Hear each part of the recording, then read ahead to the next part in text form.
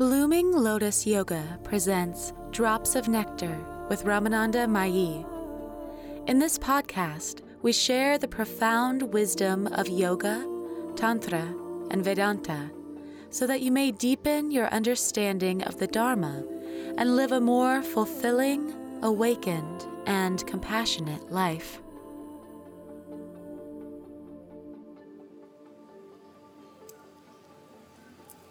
Namaste.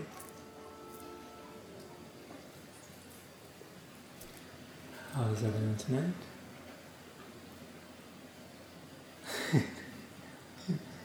Nice.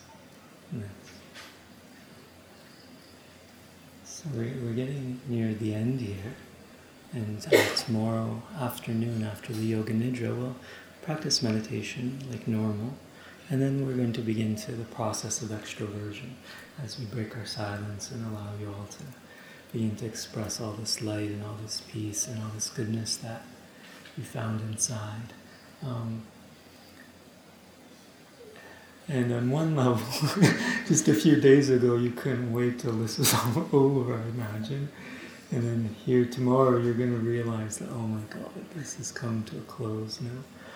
Because the depths of peace that some of us have touched within the last few days, possibly today, because today was really Shanti, and the vibration and the feeling and the space around us is just, and the space within us obviously, is so profoundly still and so profoundly peaceful.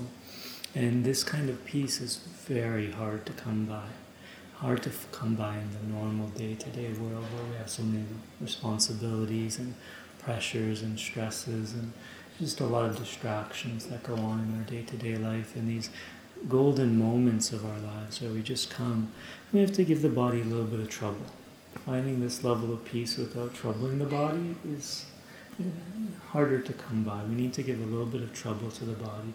But as you've seen after the 5th day now, I think 6th day, I'm losing count. You begin to see that those growing pains, those initial levels of discomfort and that difficulty is largely left. It's no longer part of the primary experience of sitting in meditation. It's still somewhat there, but not so terrible. And if we were to keep on this trajectory and we had the leisure time and the conditions allowed for us to stay like this for another week, another 2 weeks, another month, 2 months, you can only imagine how deep you can go, just seeing how deep you've come in 6 days. And this is really the way of yoga and the lifestyle of the yogi. Many great masters have said if somebody can live like this, just the way that we're living, for about 6 or 7 years, without too much disturbance, without too much extroversion, they will come to know the ultimate truth. They will become 100% enlightened, totally awake. Gautama the Buddha said this. He said if you just follow these teachings for about 7 years and apply yourself sincerely to them, that will be enough. You will understand the whole Dharma and you will realize Nirvana in 7 years. In more recent days, the great saint Amritananda Mayama said something similar. Ammachi says, you have to give this your full dedication, your full focus. 6-7 years is all it takes. Now 6-7 years when you're in your 20s seems like forever. And why would I want to spend 6 or 7 years of the prime of my life doing such things? And because of those thoughts and those ideas, these moments are fleeting. 6 or 7 days, good enough. You're ready to, you're ready to go. And good enough. But know that you're on the right track. If you're in your early 20s or mid-20s and you found the path, and this is something that resonates with you, then the good karma is there that you will likely begin to, find more opportunities to live in the Dharma and to really go deeper into your practice. So you're always welcome to come back here, and you're welcome to obviously go wherever it is that you like to find. And over the years of your life, you'll attract more and more positive people, more and more spiritual people, more and more amazing centers and practitioners, and whenever you can, it becomes incredibly helpful to surround yourself with community of like-minded people and also spend a little bit of time every year in retreat. You don't need to live like this full time. It's impossible at this stage of your life. But if in your normal householder life you have all your responsibilities, but you also have the leisure, having some weeks off every year from your work, from your family, for your responsibilities, rather than becoming like a normal worldly person and becoming a tourist and going here, going there, and just participating in this kind of like new tourist culture that's emerging, better you do a little bit of that. I like to do a little bit of that. But more importantly is in the midst of that, try to find places like this and other places that support the Dharma and are actively teaching and giving you the opportunity to practice it intensely. Because just 6 or 7 days of deep meditation is enough to carry you for 2 to 3 months, whereby for the most part, unless there's karma is there or you got some other major problems you're dealing with, if everything is relatively okay for you, you'll be able to maintain a certain level of clarity, a certain level of peacefulness, a certain level of stillness from this retreat into day-to-day life. After some weeks, after some months, you'll begin to forget that it's possible to live like this and to have this kind of awareness. And then it'll fade away, and then the karma accumulates and the life happens. But whenever you can take a break from that, by all means, we encourage you to find more and more opportunities to go into retreat. So by the time you're in your 30s, you're doing this once a year. By the time you're in your late 30s, if you can do this twice a year, you're in really good shape. By the time you get to 40, your time is running out. You can't just do this once or twice a year because soon the body is going to cause all sorts of problems, health, disease, all sorts of things are going to come to bother you. And when you're in your 30s, you have so many desires still. Relationship and this experience, that experience, and you can't suppress that. You need to go through the growing pains of the samsara, and it needs to, churn you through it for some time until you realize, okay, this isn't really why I'm here, to be churned around like this. I need to find another way, a better way. And then the Dharma will present itself again to you. But as you get older and older, we begin to see that the necessity of dedicating more and more time to our spiritual practice is essential. And in addition to your morning session and your evening session at home by yourself, however long that can be, it's also really, really important to begin to value this time that you have in retreat and to find more and more opportunities of letting go of the responsibilities of the world and pursuing this aspect of life. Because when the body begins to give way and disease and old age begin to come in, practicing with this level of intensity becomes more challenging unless the mind has been made strong already.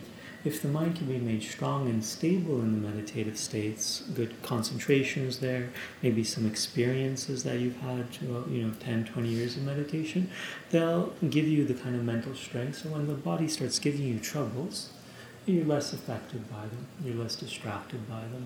And then ultimately the whole path for the householder, for those that aren't on the renunciate path, by the time you get into your 50s, and definitely by the time you are in your 60s, you have to make this full time. Really, your spiritual life needs to become something that is such an integral part of your experience, and everything you can do in your 30s and 40s to shape the outer world in terms of profession, family responsibility, social obligations.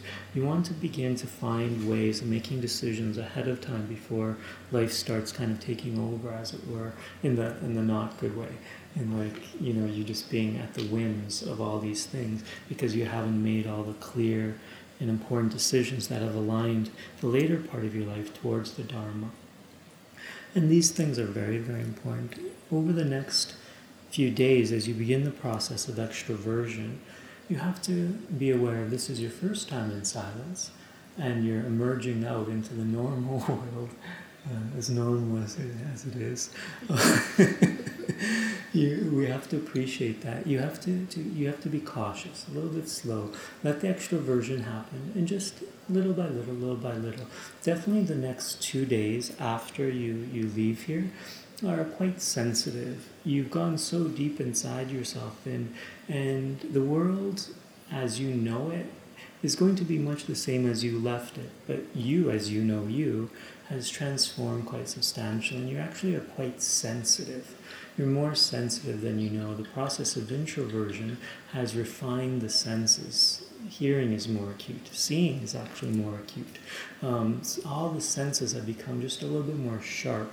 And right now, all the stimulus that we're receiving to the senses is very, very, very soft, very, very nice, kind. There's positive energies all the time, for the most part. But when you go out into the world and the honking horns are there and the people are, trying to, scam you of something in a shop or in a car ride or something like this happens, it can be quite shocking initially to see that people just aren't in the same wavelength as you are. So for that, you want to just make sure the next few days after you emerge are just a little bit more controlled, as it were, so that you're going shopping, you're going to the restaurants, but you're not just like full power, just in that mode. You're just taking a little bit of downtime every day. And after about 2 days, on the third day, you're kind of back to normalcy, and you can handle all the normal things of the world. So just make sure that you take it slow over the next few days. Now, that being said, one of the best ways of taking what you've learned and what you've been experiencing here and bringing out into the normal world is by beginning to work with the practices of generating loving kindness and compassion.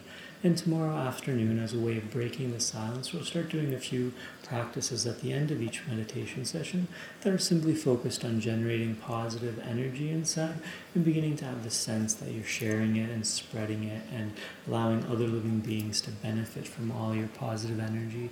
Because back and behind of all the benefits, the mental benefits, the emotional benefits, the sense of inner peace and whatnot that meditation has given you over the last week together, you'll also find that these benefits are contagious. Yeah, and if you begin to generate thoughts of goodwill, thoughts of kindness, thoughts of compassion, and you begin to consciously wish that other living beings may experience the same things, it creates kind of like a force field of positivity around you and attracts other positive people and more positive situations.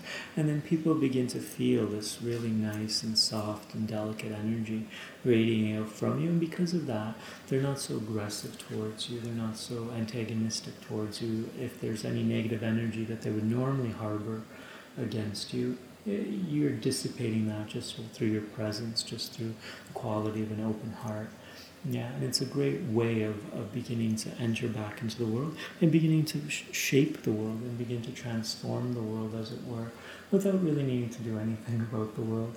Just you do what you need to do in the moment. You are responsible, you're conscious, you're making intelligent decisions in the moment, but you're not so concerned about what will happen next as an outcome of all your positive intentions.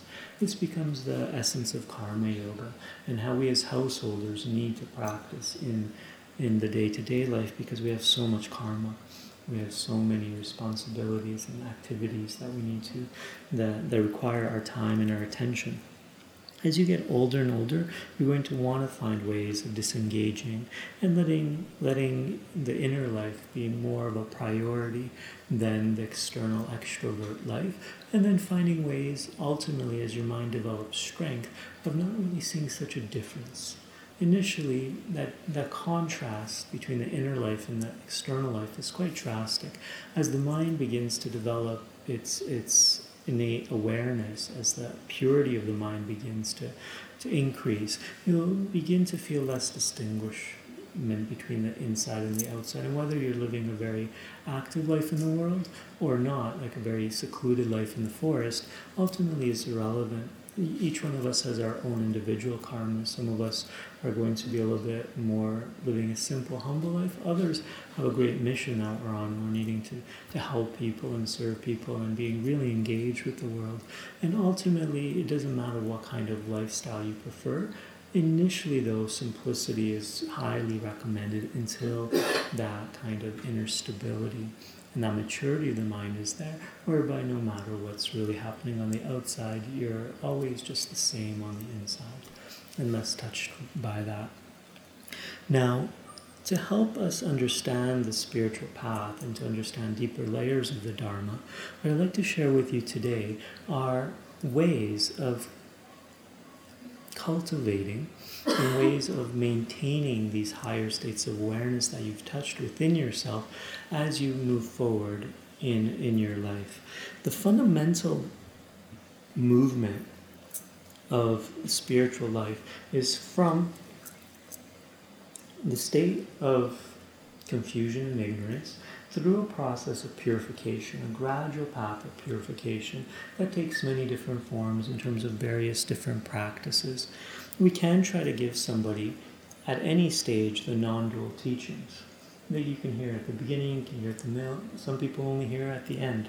They can be doing so many years, decades of spiritual work and never actually find a wisdom approach or wisdom technique or a wisdom teacher that is explaining and helping them deepen that aspect of their practice. Some yogis just never gravitate towards that. It just happens sometime near the end. But just because we've heard that message doesn't always mean that we're ready for the message and ready to abandon the path of purification.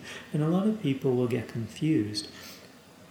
And just because they hear the fundamental message of Advaita or non-duality, they will begin to think that, oh, okay, all of a sudden I'm ready and I no longer need to practice meditation. I don't need to do tapas anymore. I don't need to, eat pure foods and do all these yogi kind of activities because, there's nothing to do.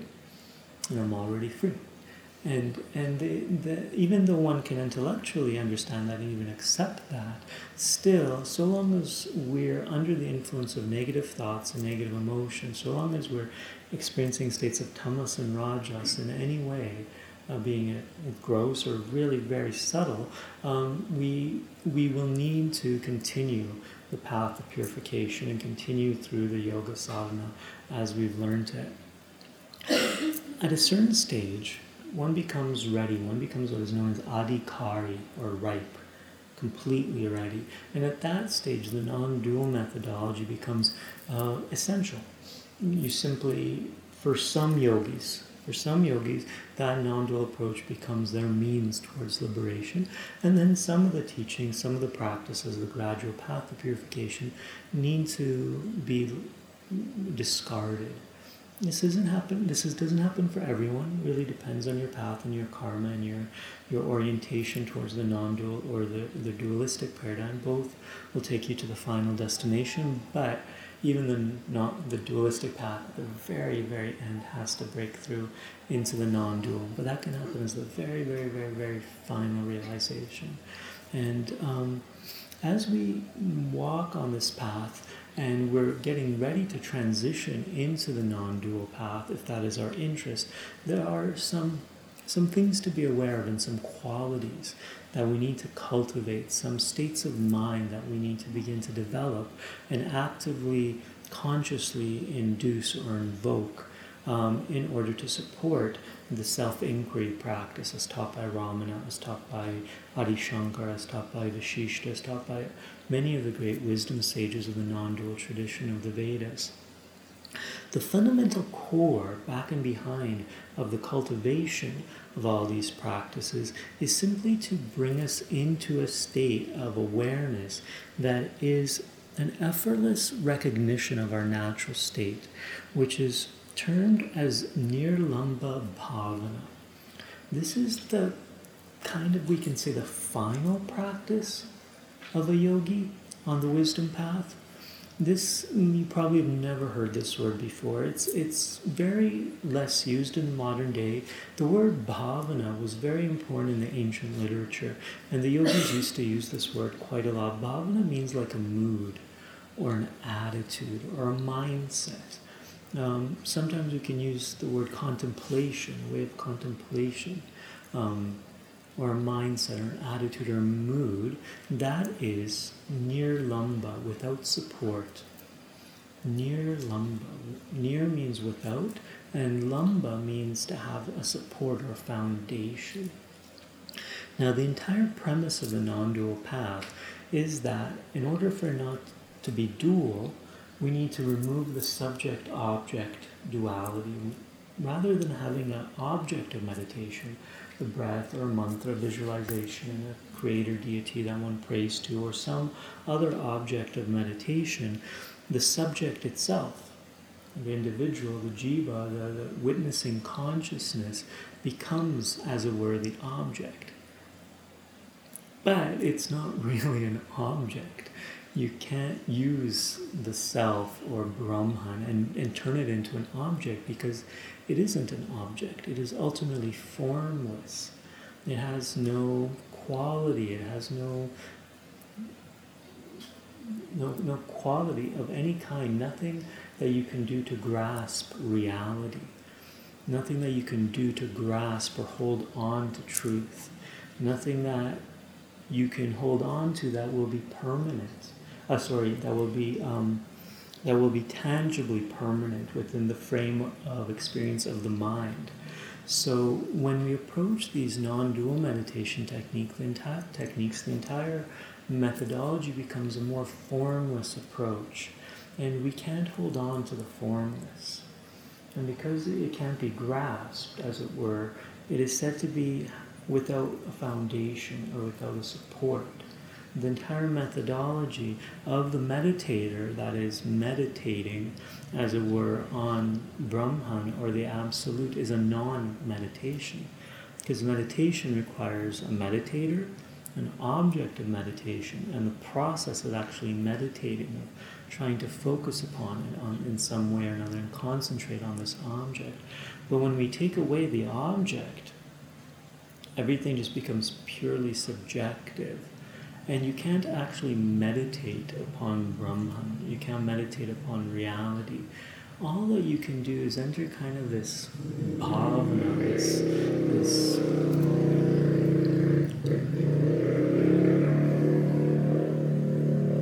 this type of reflection, as it were, upon your own natural condition, your own natural state, the experience of existing, of just simply being alive. And there's simply nothing that can be done to be alive. Like life is, and you are. And the state of being is not an attainment of any kind. You cannot attain this state of beingness. It is just a natural foundation of being alive, of existing itself. And because there is simply no way of attaining or achieving or actually even realizing the self, the word self-realization is a misnomer. It has no actual meaning, because you can't actually realize the self. You already are the self, and you're already self-realized because you're alive and you exist, and the intense aliveness is the destination, it is the object, we can say, of this experience of wanting to know the truth or become self-realized. So the entire process for the jnana yogi is to develop a few qualities that help us intuitively grasp, without grasping, what this state of liberated awareness is. But the effort that is involved can only be taken up to a certain extent. At a certain level, once the awareness has dawned within you, once your mind has surrendered into the present moment and allowed itself to touch its essence, to touch the stillness and the silence of life itself,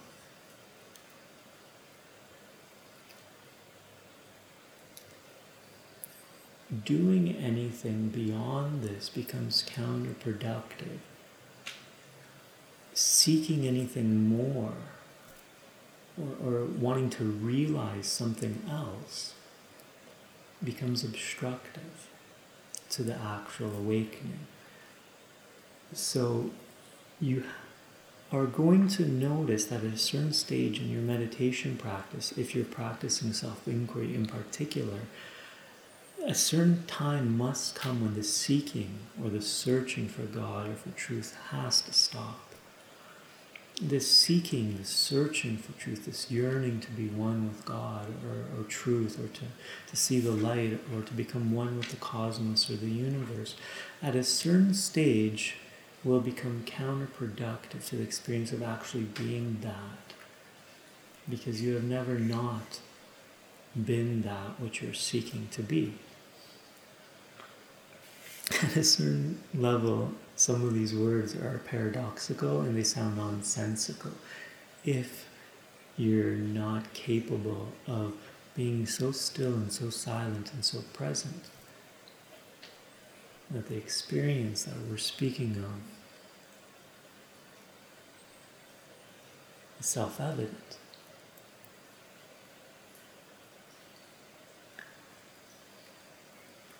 And so if it isn't self-evident, then we must cultivate. Let's cultivate a few inherent qualities. And there's 4 qualities that we need to begin to work with if we're going to practice and move towards the non-dual methodology, the non-dual approach to spirituality. These are known as the sadhana chatushtaya.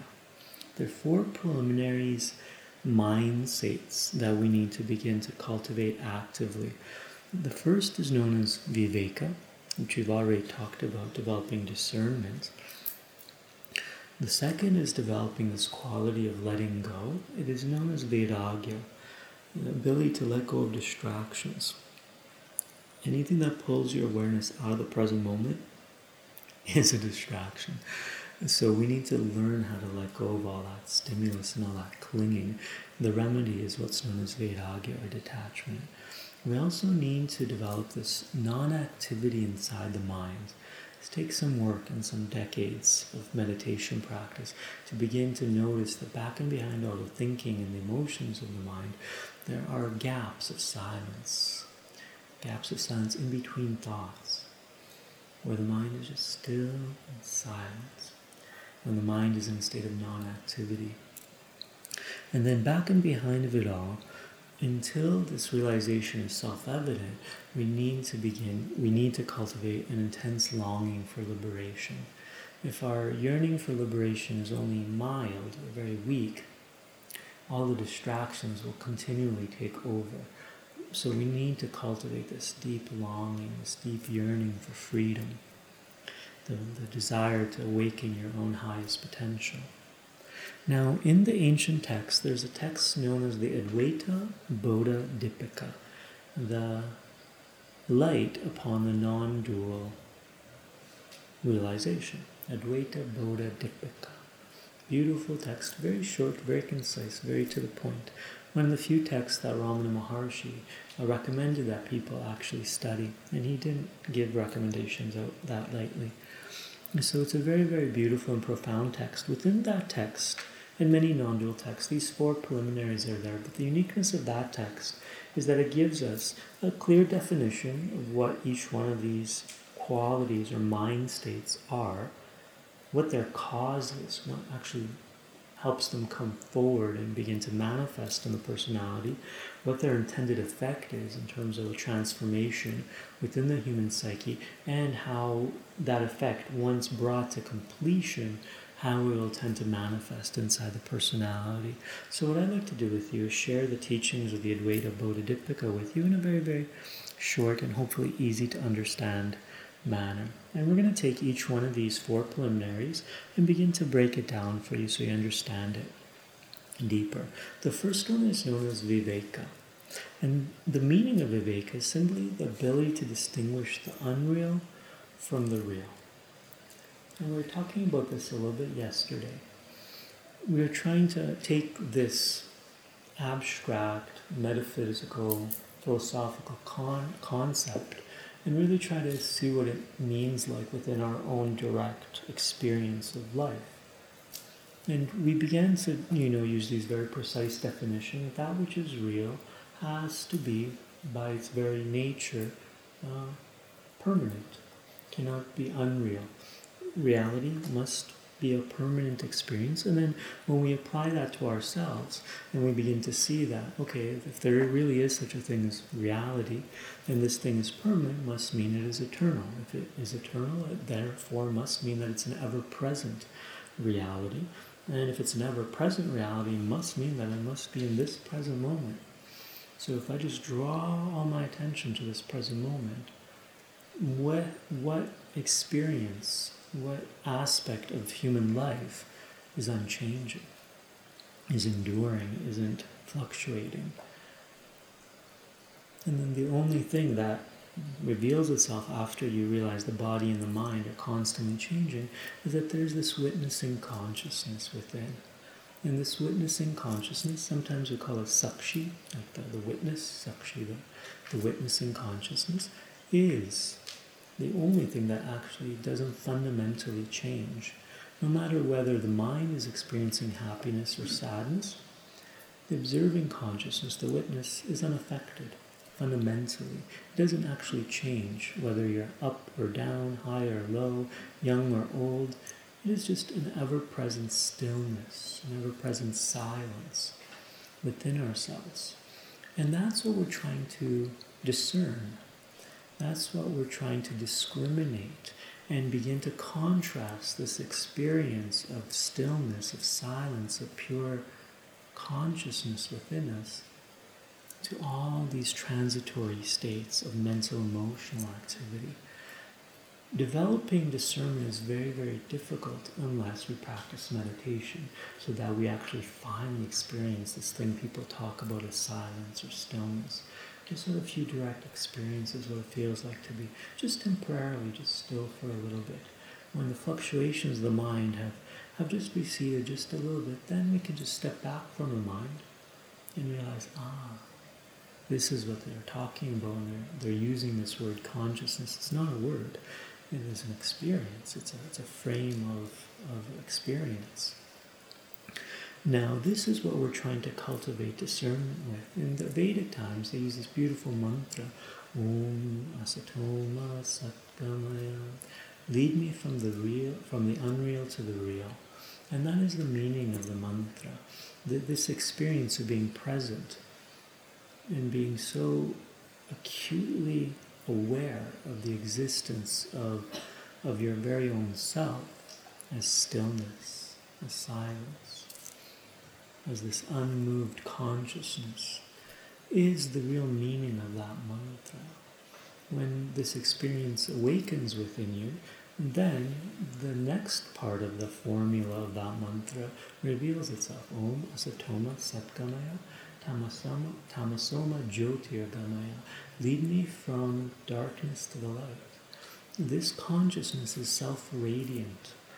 Anybody that is awake to this level of perception is glowing. Like literally glowing with positive energy, with their very existence exudes this divine energy, this divine glow. And this is the light of the self, the light of the soul that some people talk about.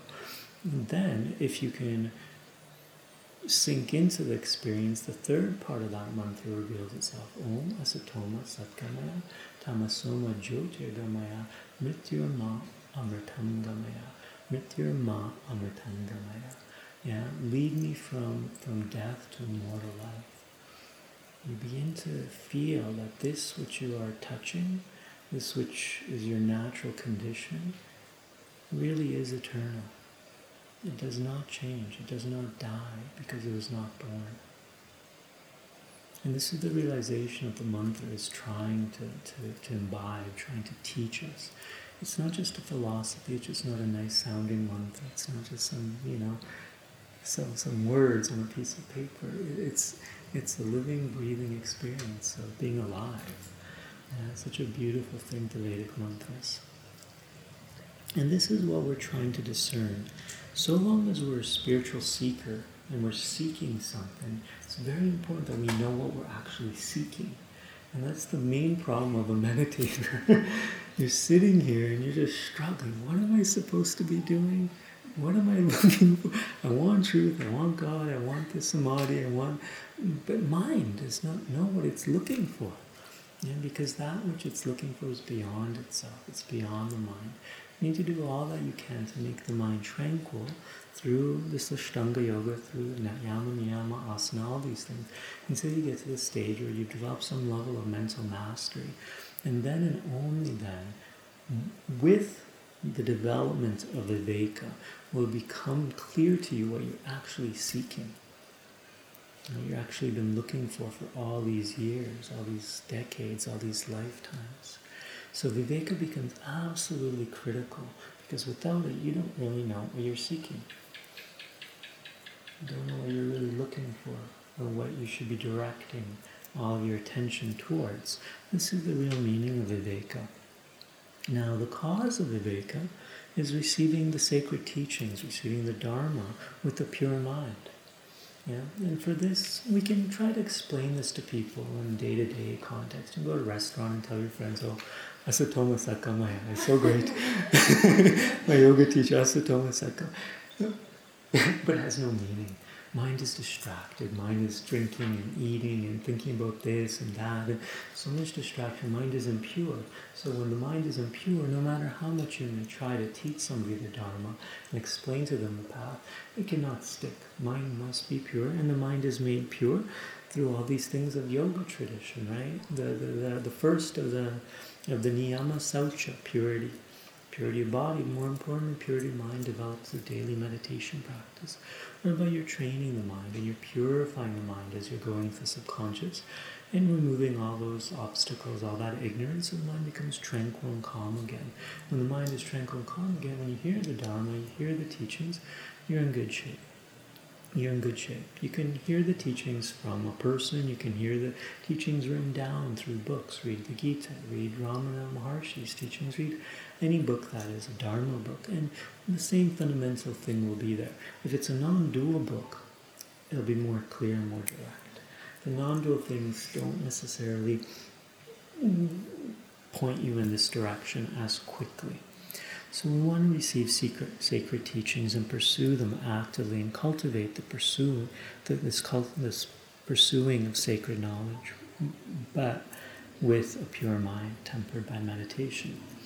Once this viveka is a living, breathing experience for us, we begin to notice some interesting effects within the personality. The ability to recall or remember your natural state, the ability to drop into the present moment, becomes something that isn't that forced throughout your day as you're walking, as you're talking, sometimes without even a lot of effort on your part, just a little recall of what am I looking for again? What am I doing? Going here, going there, so dissatisfied. Yes. Okay. Just this ability to recall your natural state and to sink into it, this is the effect. This is the effect. You always will remember that which is real within you. Again, it's not a philosophical realness. It's a direct experience of that within you which isn't changing. Yeah, just this witnessing consciousness. Eventually, when this effect has really been giving fruit because it's been practiced for so many, years and even decades of continual self-abidance, continual reflection, continual self-abidance, eventually one can be very, very present for long durations of time, and thoughts will be there and activities will be there, but they'll be less in the foreground of experience and all just kind of happening within the eternal now. And this is a very beautiful place to get to in one's life. Once this becomes fully actualized inside the personality, has kind of reached its limit of manifestation, there's said to be some signs of completion. And people that have a lot of discernment and they know what they're seeking because they've been seeking it for so long and they've to some degree found it, they will have a firm and unwavering conviction that that which is real, call it God, call it the universe, call it Shiva, call it Krishna, call it whatever you like to call it, that is the only reality. That is the only thing that actually exists with any level of permanence within this thing we call life, and that everything else is transitory. They will have a very, very clear understanding of that which is eternal and that which is transitory, that which is nitya, eternal, and that which is anitya, changing. We call it real and unreal. To them, this world will seem on some level very unreal. In the same way that when you're in a dream and you're having these dreamlike experiences every night as you're floating around in your astral body, that world seems very unreal. The same thing begins to manifest in the personality of one that is practicing viveka intensely for long periods of time, they will look upon this transitory world as something that is just like an unreal projection, just a dream-like experience that is constantly changing, and because it's constantly changing, there's very little desire to grasp and to hold on and to cling to any transient phenomenon of any kind. Now, once we've developed viveka and we kind of know what we're looking for, what we're actually seeking, what it is that we're cultivating on the spiritual path, this remembrance of our natural state, we will need to then also begin to practice detachment. And detachment is just the ability to let go of all the distractions that keep you out of the present moment. All the memories of the past, all the things you desire for the future, all of your desires. Ultimately, they are the thing that prevent you from experiencing that which you desire the most, which is happiness. Right? This happiness that all of us are seeking isn't an attainment, isn't something you can get more of or achieve in any sort of way by bringing it from the outside into your life. Because nothing endures, nothing that can give you satisfaction will have the capacity to really give you that. All that it can do is give you some ephemeral happiness, some pleasurable sensations, some pleasantness will be there, but ultimately all the people, places, possessions, objects of the world are going to one day disappear. And when they do, you'll feel like you've lost something because you're depending on them for your sense of satisfaction. By all means, we can have these things. We can have relationships and nice houses and possessions and cars and gizmos and all the experiences that we want of life, but it's the clinging to them. That's the fundamental problem, not the objects themselves, not the experiences themselves, the attachment to them, and the ignorance that they're somehow going to give us enduring satisfaction. That is the fundamental ignorance. So what we want to do is develop discernment, know what we're actually seeking, come back into our natural state, come back into the present again and again and again, until we begin to feel, this joy of just being alive once more, this natural happiness, this natural satisfaction that is born of a clear and lucid mind, or a peaceful and still mind.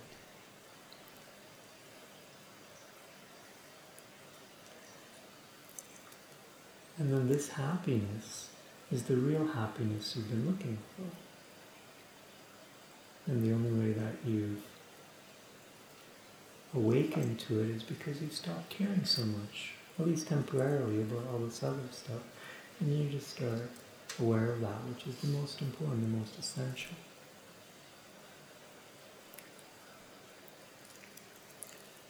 This is called detachment, Vairagya. It sounds very terrible, detachment. Nobody likes detachment.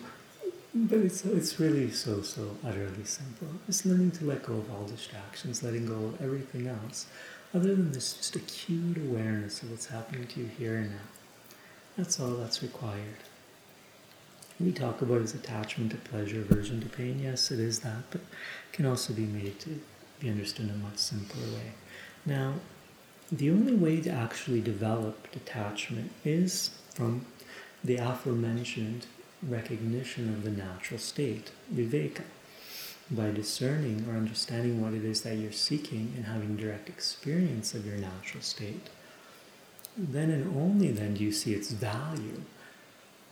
And once you've seen its value, which is satisfaction, which is happiness, which is bliss, then and only then do all these other things really, can you really see through them?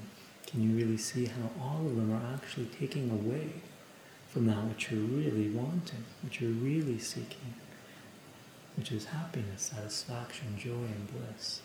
Yeah? And by developing viveka fundamentally, by recognizing what it is that you're searching for, what you've been seeking for so long, and beginning to recognize that it's an ever-present reality, that so long as your mind is drifting lost in the past and in the future, in your desires and your thoughts and your fluctuating emotions, you're completely oblivious to.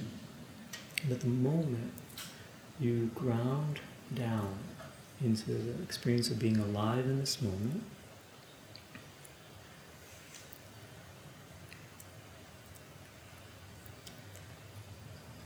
then this recognition is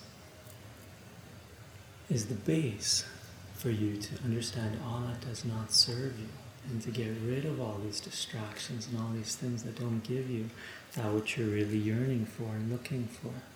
When somebody is able to let go, continually let go, moment after moment, no matter what is arising, whether what is arising is pleasurable and pleasant, or unpleasant and painful and uncomfortable in some way or another, when you can just allow everything that is arising to arise without trying to push it away or cling to having more of it, it will arise and will fall away, arise and fall away.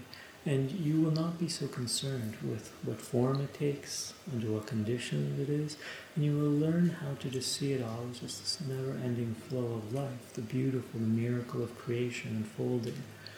And you will be enjoying it vastly, but without clinging to it. And when the appearance, the things that are arising are less than desirable, then you will have a certain kind of strength of mind, a certain kind of presence whereby you will be able to endure difficulty, pain, discomfort, unpleasant sensations of all kinds, and with a lot more dignity, with a lot more nobility, so that you're not so reactive to them and perpetuating states of negativity. They're also part of the human experience. So long as we're not enlightened, we'll have karmas that manifest.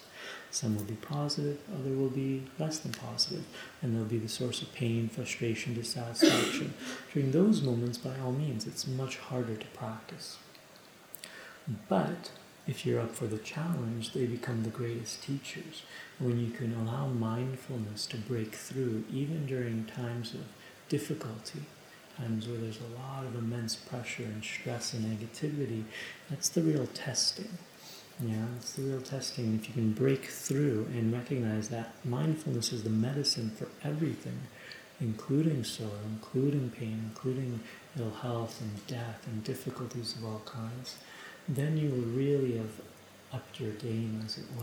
Yeah, this game of life, you'll really be able to manage your life and the situations, circumstances of your life with so much more skill than blindly reacting and trying to avoid those situations, or sometimes getting so frustrated within them that you're making them worse than they have to be, because you don't have the skill to navigate emotionally and mentally clearly with lucidity through them. When this quality of letting go has manifest in the personality, one is able to discern what is the source of happiness, and what is lasting, natural happiness, and what is the source of ephemeral happiness. The happiness we get through the world, through the pleasure worlds, there's nothing wrong with it. We don't need to try to avoid it.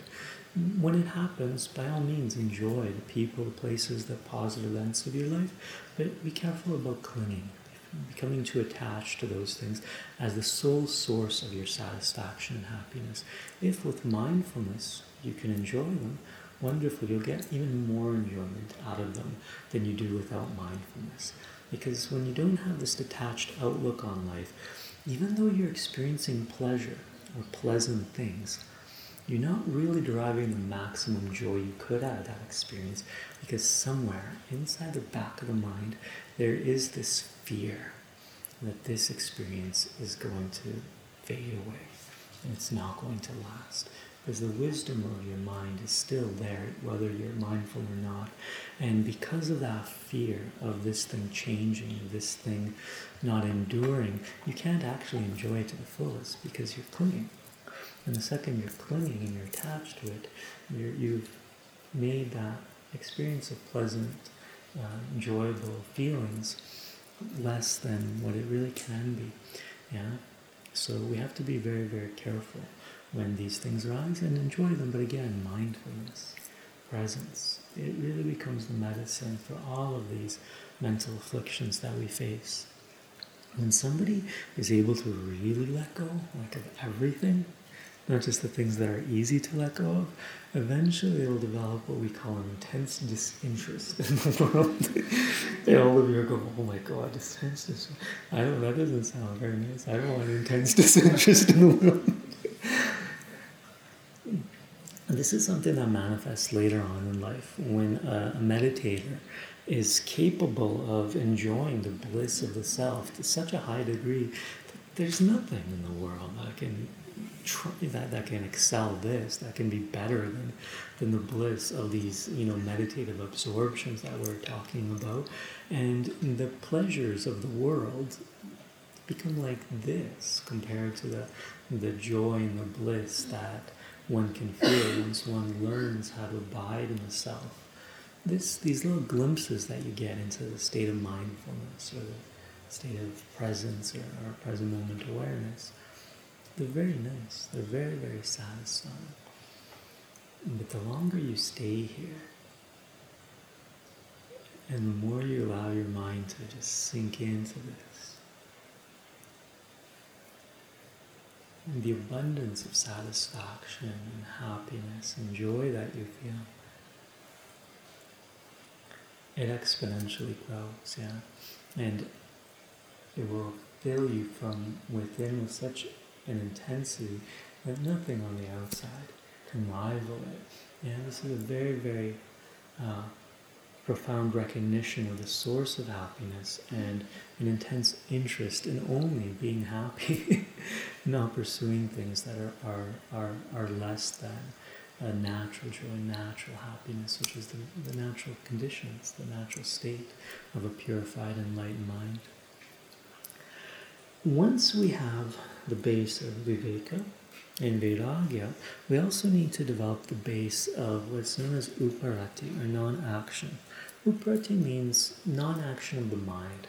The body is impelled by its own physical karma to be in a constant state of activity, even when the body is completely still, like in sleep or like in meditation. For as long as the body is still, digestion is going, circulation is going, all this activity is going on. We can't stop the body from activity, nor should we try to. Some moments every day when the body is still, essential. In sleep, in meditation practice, helpful to have the body still. The more still the body is during meditation practice, the more the subtle energies will flow appropriately and begin to calm down and become steady. And when the subtle energies are calm and steady, the prana has become still, the mind will also become still. So what we want to do are find ways of mastering our mind and restraining the outward tendencies of the mind. It is said in the ancient texts that the cause of non-action is the path of Ashtanga Yoga. From yama, niyama, asana, pranayama, pratyahara, all the way to dharana, concentration, just like we've been practicing these last days. Because you've been practicing uparati, or restraint of the mind, it's not comfortable, some pain is there, you have to cause all sorts of trouble to the body to help the energy body, the prana, become still enough that it allows for some semblance of stillness within the mind. Once this mind of ours has found some stillness, through the practice of the gradual purification method of Ashtanga Yoga, then we begin to get insight in what it looks like, what it feels like to have a very calm and quiet mind. A mind that isn't so agitated, it's not so restless. And this becomes absolutely essential in order to pursue self-inquiry. We cannot really practice the self-inquiry technique so long as our mind is agitated or restless. It needs to have some quietness inside. Ultimately, when we begin to touch upon this stillness within the mind, we will notice that the personality of a meditator will begin to have this desire to experience the world. So as you're sitting, your mind will mature, and all the ideas and all the concepts around what you should do next and what it is that you should pursue will begin to shift, and you'll begin to become more disinterested in the activities of the world. And the desire to experience the external world, going here, going there, will take second place to the experience of just mastering the mind, mastering the emotions, and living in a greater state of inner contentment and inner peace cultivated through meditation. Again, this happens as you mature in your meditation practice and as you mature in wisdom. Ultimately, for very advanced meditators, very, very spiritually minded people, there will come stages in their meditative experience as they enter into these dhyana states, etc., that they will be so completely oblivious of the outside world. Their senses will be so drawn into the inner life, the inner experience, that they'll be temporarily completely forgetful of the outside world. It's as if they're sleeping to the world, and they will be able to sit in meditation for long periods of time and be totally unaware of what is going on around them. I once knew a man. His name was Guru Dutt Sharma. He was a devotee, a disciple of Neem Karoli Baba, a great enlightened master of North India. And from a young age, I think he found Neem Karoli Baba, or Neem Karoli Baba found him. I think when he was in his teens. By the time I think he was in his 20s, some of his karmas of his previous lifetime had matured and developed an intense interest in meditation. He was a very, very advanced soul. Wasn't fully realized, but was very advanced.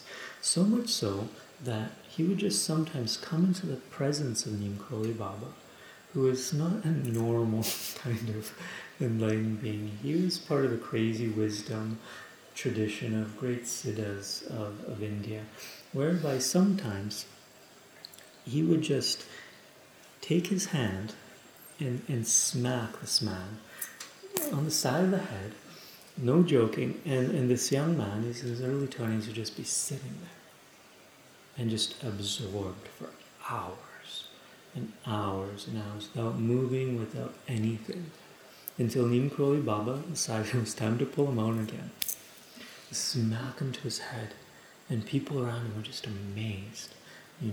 What is going on? How can you do this to somebody? Clearly this man has entered into some samadhi state. Nobody can sit there for 3, 4, 5 hours without needing to go to the bathroom, without wanting food, without anything, And when people asked him, can you do this to me? Can Maharaji would explain, Neem Karoli Baba would explain, it's a matter of karma. He is just ready. He's ready, and because he is here with me, this is just the play that is unfolding. I had the opportunity to meet this man. By then, he was quite an old man, very well distinguished, all white, wore a traditional Indian dhoti, kurta, always very clean, very, very dignified man, a little bit tall. And one of the unique things that would occur to him later on in life was that sometimes people would take him and they'd travel with him, and they take him to certain temples and they go here, go there, and sometimes he'd just sit in meditation. And all of a sudden he would just, and they knew it was coming, because they would just kind of see him become still and just kind of go into meditation and just like a statue and just sit there for completely unaware of what was going around him. It gets to the extent in the case of some yogis that there's absolutely nothing you can really do to get them out. So people resort to all sorts of weird things. The most common one is fetching a few buckets of cold water and literally throwing cold water and dousing them with as cold water as they can find in order to awaken them to their senses and to pull them out. Yeah, they become totally oblivious to the outside world. The experienced and high meditators lose all sensory contact. There are a few tricks, a few pressure points you can touch on their body, but very, very few people know what to do. Sometimes they also bring very, very strong scents. There's some things that smell very foul, very terrible, and you can bring that to their nose, and eventually they may kind of realize something's going on in the world that is maybe dangerous or needs their attention, and then that can also pull them out. And this is just an advanced sign of a deep and profound meditator that has entered into the dhyana states or maybe even into samadhi states. And so this is how some of this unfolds. Now, in addition to those three, discernment, knowing what it is that we're seeking, vairagya, learning how to let go of all distractions, uparati, making the mind still and silent through discipline. And then we also need to develop this intense longing for liberation. It's known as mumukshutva. This is very, very important. This entire focus of one's life should all be wrapped around this one central theme of wishing or yearning to be free. Freedom to you can have all sorts of meanings. Spiritual freedom and the experience of nirvana is what we're talking about here. And for this pursuit can't really be a part-time affair. Eventually needs to become a full-time dedication. And to actualize the highest potential of wisdom and compassion, you have to dedicate a lot of time to it. And you have to allow all of your other desires to become secondary to this one desire. As a general trend, we say that desire isn't something that is very useful. However, we do have some very noble desires that we can cultivate, and this is the most noble desire of them all. If this becomes a central theme of your life, the spiritual journey, the desire to become fully awake, then all of your micro desires will get funneled into this one desire. And because this desire is the strongest, then every time you have to make a decision, well, should I go here, should I go there, should I talk to this person or associate with that person, should I this, all of your decision making becomes more effective and efficient, and it makes all of your energy channel towards your life's highest aspirations. This is a very, very important and noble desire to cultivate. In the final stages, ultimately you'll need to let go of even this desire. Yeah, this nirlamba bhavana, this natural meditation, this meditation without any support, requires you to relinquish this desire for liberation. But until that is something that you're ready for, we need to constantly cultivate this yearning in order to channel all the energy of the mind. The cause of this desire is simply association with realized people that are on the spiritual journey and have some level, lower or higher, of spiritual realization. Keeping their company is known as satsang. And it's very hard to have a desire for liberation until you've met somebody that is liberated. Because until you see this abstract idea of what a liberated soul can be like in the flesh, like some living, breathing being that is completely free, you will not know exactly what this looks like, or what this can potentially be like when it's embodied in the life of another. And when we see it embodied in the life of another, some recognition within us awakens. Something inside of us accepts that, wow, enlightenment is actually possible. And something inside of us also triggers that makes the idea that enlightenment is even possible for me to also become part of acceptance of why one is here, what the ultimate aim of your life truly is. So it's very, very important to come into contact with spiritually minded people, because only by knowing them and seeing how they act and how they live and how they speak do you really see what the full, complete picture of an enlightened life looks like in the flesh. And then naturally you will yearn to be like them. You will yearn to be free. You will yearn to, be compassionate and to have the qualities of patience and forgiveness and love and wisdom. All of these qualities that you admire in another, you will begin to awaken inside of yourself. So it becomes very, very important to try to find such beings.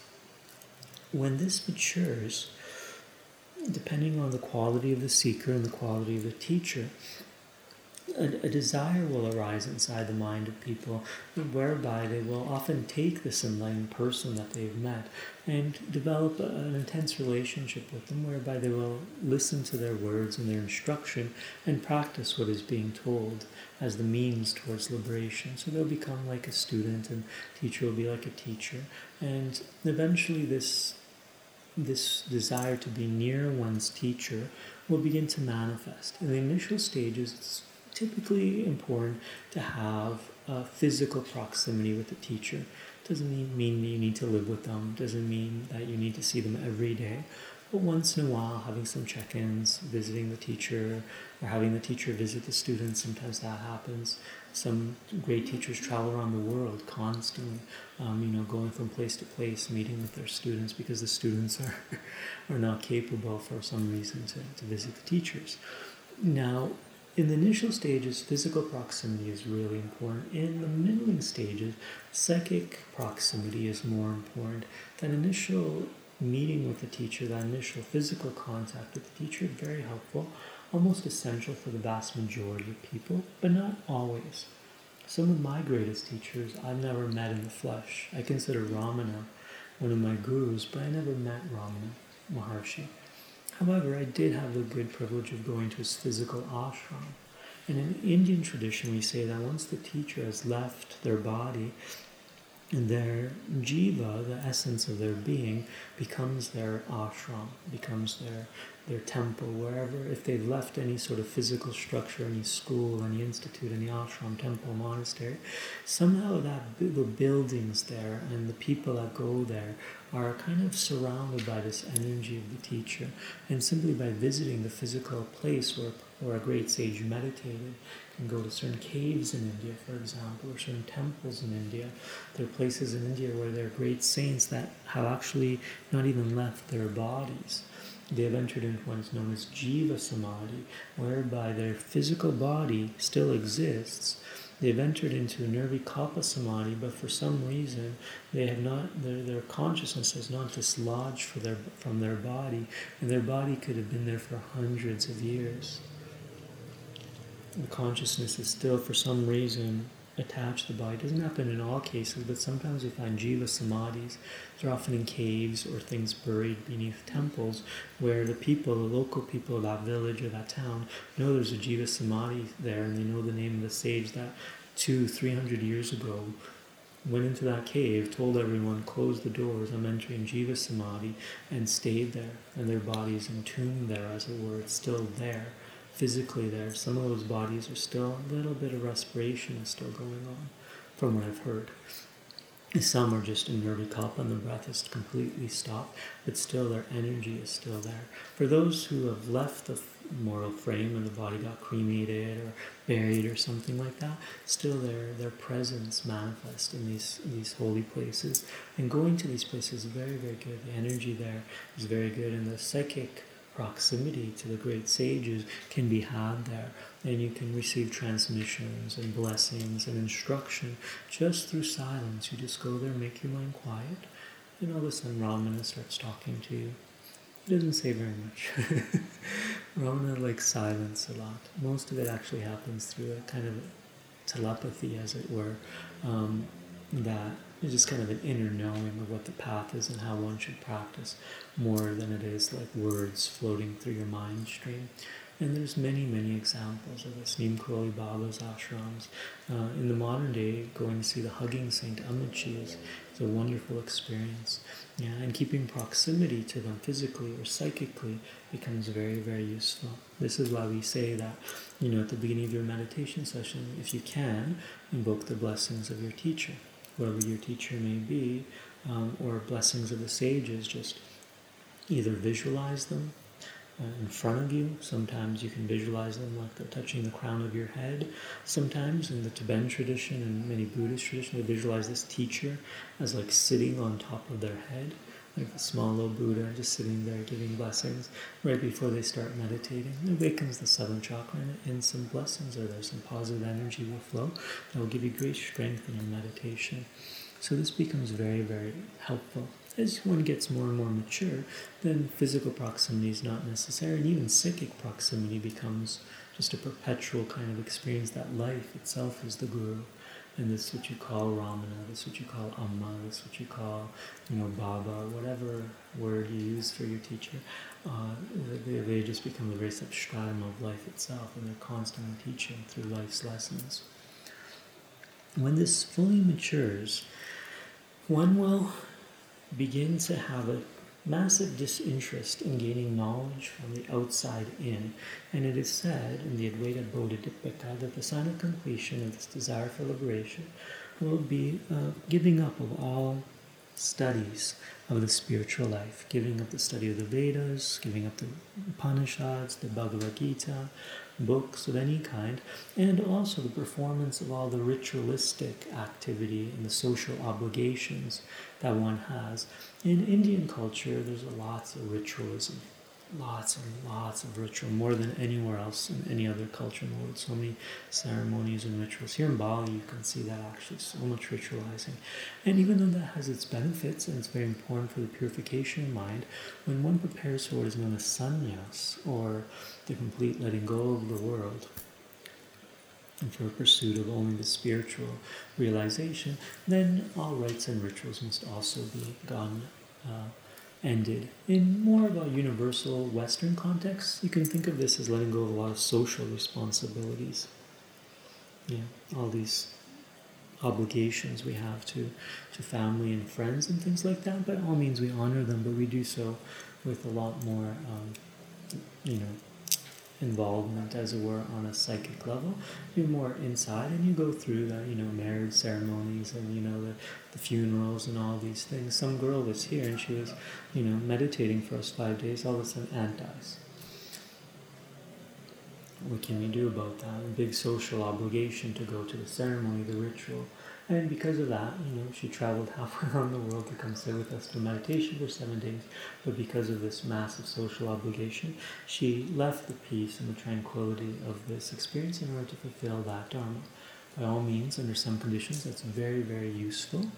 However, as much of this letting go as we can of the responsibilities of the world, the better. Some people have had people in their lives right now undergoing very terrible health problems, very, very difficult things, and they have enough wisdom to know that, okay, I have 2 options here. One, I can go there. I can serve them, I can be helpful to them, I can be there to help them relieve, their pressure and their problems. Or, because I'm already here, and this makes so much sense, I'm going to just only work on the inner world, of sending them prayers, sending them blessings, using all my spiritual energy as a means of healing them, as a means of helping them. And by the time I'm finished this particular retreat, then I will go and then I will serve. And because I've strengthened myself, made my energy so strong, awakened wisdom, awakened compassion to such a greater degree than if I'm constantly in a state of distraction, when I get a chance to see them again, I'll be able to really, really serve them, really, really help them. These things are very individual, so some people need to do these things. Lily, for example, needed to leave a few last year. One of our meditation used to go serve her family because her mother just passed away. And so it's very, very individual. But these things we want to become aware of, that we really want to honor everyone around us, but we need to really honor our desire for liberation first and foremost, because it's really the highest way we can serve the world and benefit the world. Now, having gone through this entire scheme of things, there's a lot that we're cultivating now. To simplify it for you, even though I've broken down all of these things in all their stages and extrapolated, the most important takeaway to help you maintain mindfulness and maintain this presence in your day-to-day life is to cultivate only the causes. Those effects that we're talking about haven't given fruit yet. And because they haven't given fruit in your personality yet, you must cultivate their causes first and foremost in order to awaken to the path of wisdom. So let's just go through those again in brief. So we said that each of these qualities has a cause. The first is receiving sacred wisdom with a pure mind. This is essential. Pursue the Dharma. Find opportunities to study. Find opportunities to practice. This is the number one thing to pursue. Because Vairagya is caused by Viveka, there's a blank here. It's like nothing. You can't really do anything about developing detachment until you receive more Dharma teachings, more teachings on truth, more teachings on the path of wisdom, more non-dual teachings. You need to pursue those and to practice them. So that becomes one of the primary things. And because we're also needing to receive these teachings with a purified mind, with a calm and quiet mind, we need to continue to practice asana. We need to practice, pranayama, pratyahara, and dharana, concentration exercises daily, while having that very strong base of moral, ethical conduct. Just because we receive non-dual teachings doesn't mean that we abandon the gradual path of purification. It's very important. If anything, your tapas, your austerity, your disciplined life needs to increase, not decrease. Yes, so if you're really taking this to heart, more meditation, more sadhana, more purification is necessary to create that, to generate the causes that are necessary for the effects to be there. Because only when the effects of these 4 preliminaries are there will the non-dual teachings take hold. You made the soil of your heart and mind so fertile by developing these 4 qualities to their full effect, that when you really finally are ready for wisdom to become part of day-to-day life, then and only then will the gradual path of purification be less necessary. And then ultimately, we need to find awake people. We need to surround ourselves with community. We need to seek out meditation centers and ashrams and the enlightened teachers that teach in such places. Now, this is becoming exceedingly difficult in the modern world, as less and less sages are taking birth on this planet, because the desire of the people for Dharma is decreasing in the midst of modernization and this materialistic lifestyle that's spreading to all parts of the planet. But any opportunity you have to see the Dalai Lama, any opportunity you have to see Amochi, or meet with any holy person, by all means take that. Even if they're not your teacher, even if they're of a different tradition, you don't necessarily go there to receive teachings. You just go there to receive the transmission of wisdom, which happens through silence, and which can just happen by being in the proximity of an enlightened sage. And you need not take their sadhana or their discipline that they're advocating, just receive blessings, and then you can be on your way. If they become your teachers, then by all means relinquish all other sadhanas and do only what the enlightened tell you. So on that note, thank you so much for listening. Thank you for listening to this episode, and we invite you to visit www.blooming-lotus-yoga.com/Drops of Nectar to learn more through Ramananda's books, articles, online courses, or by attending retreats. May you be happy, peaceful, and free.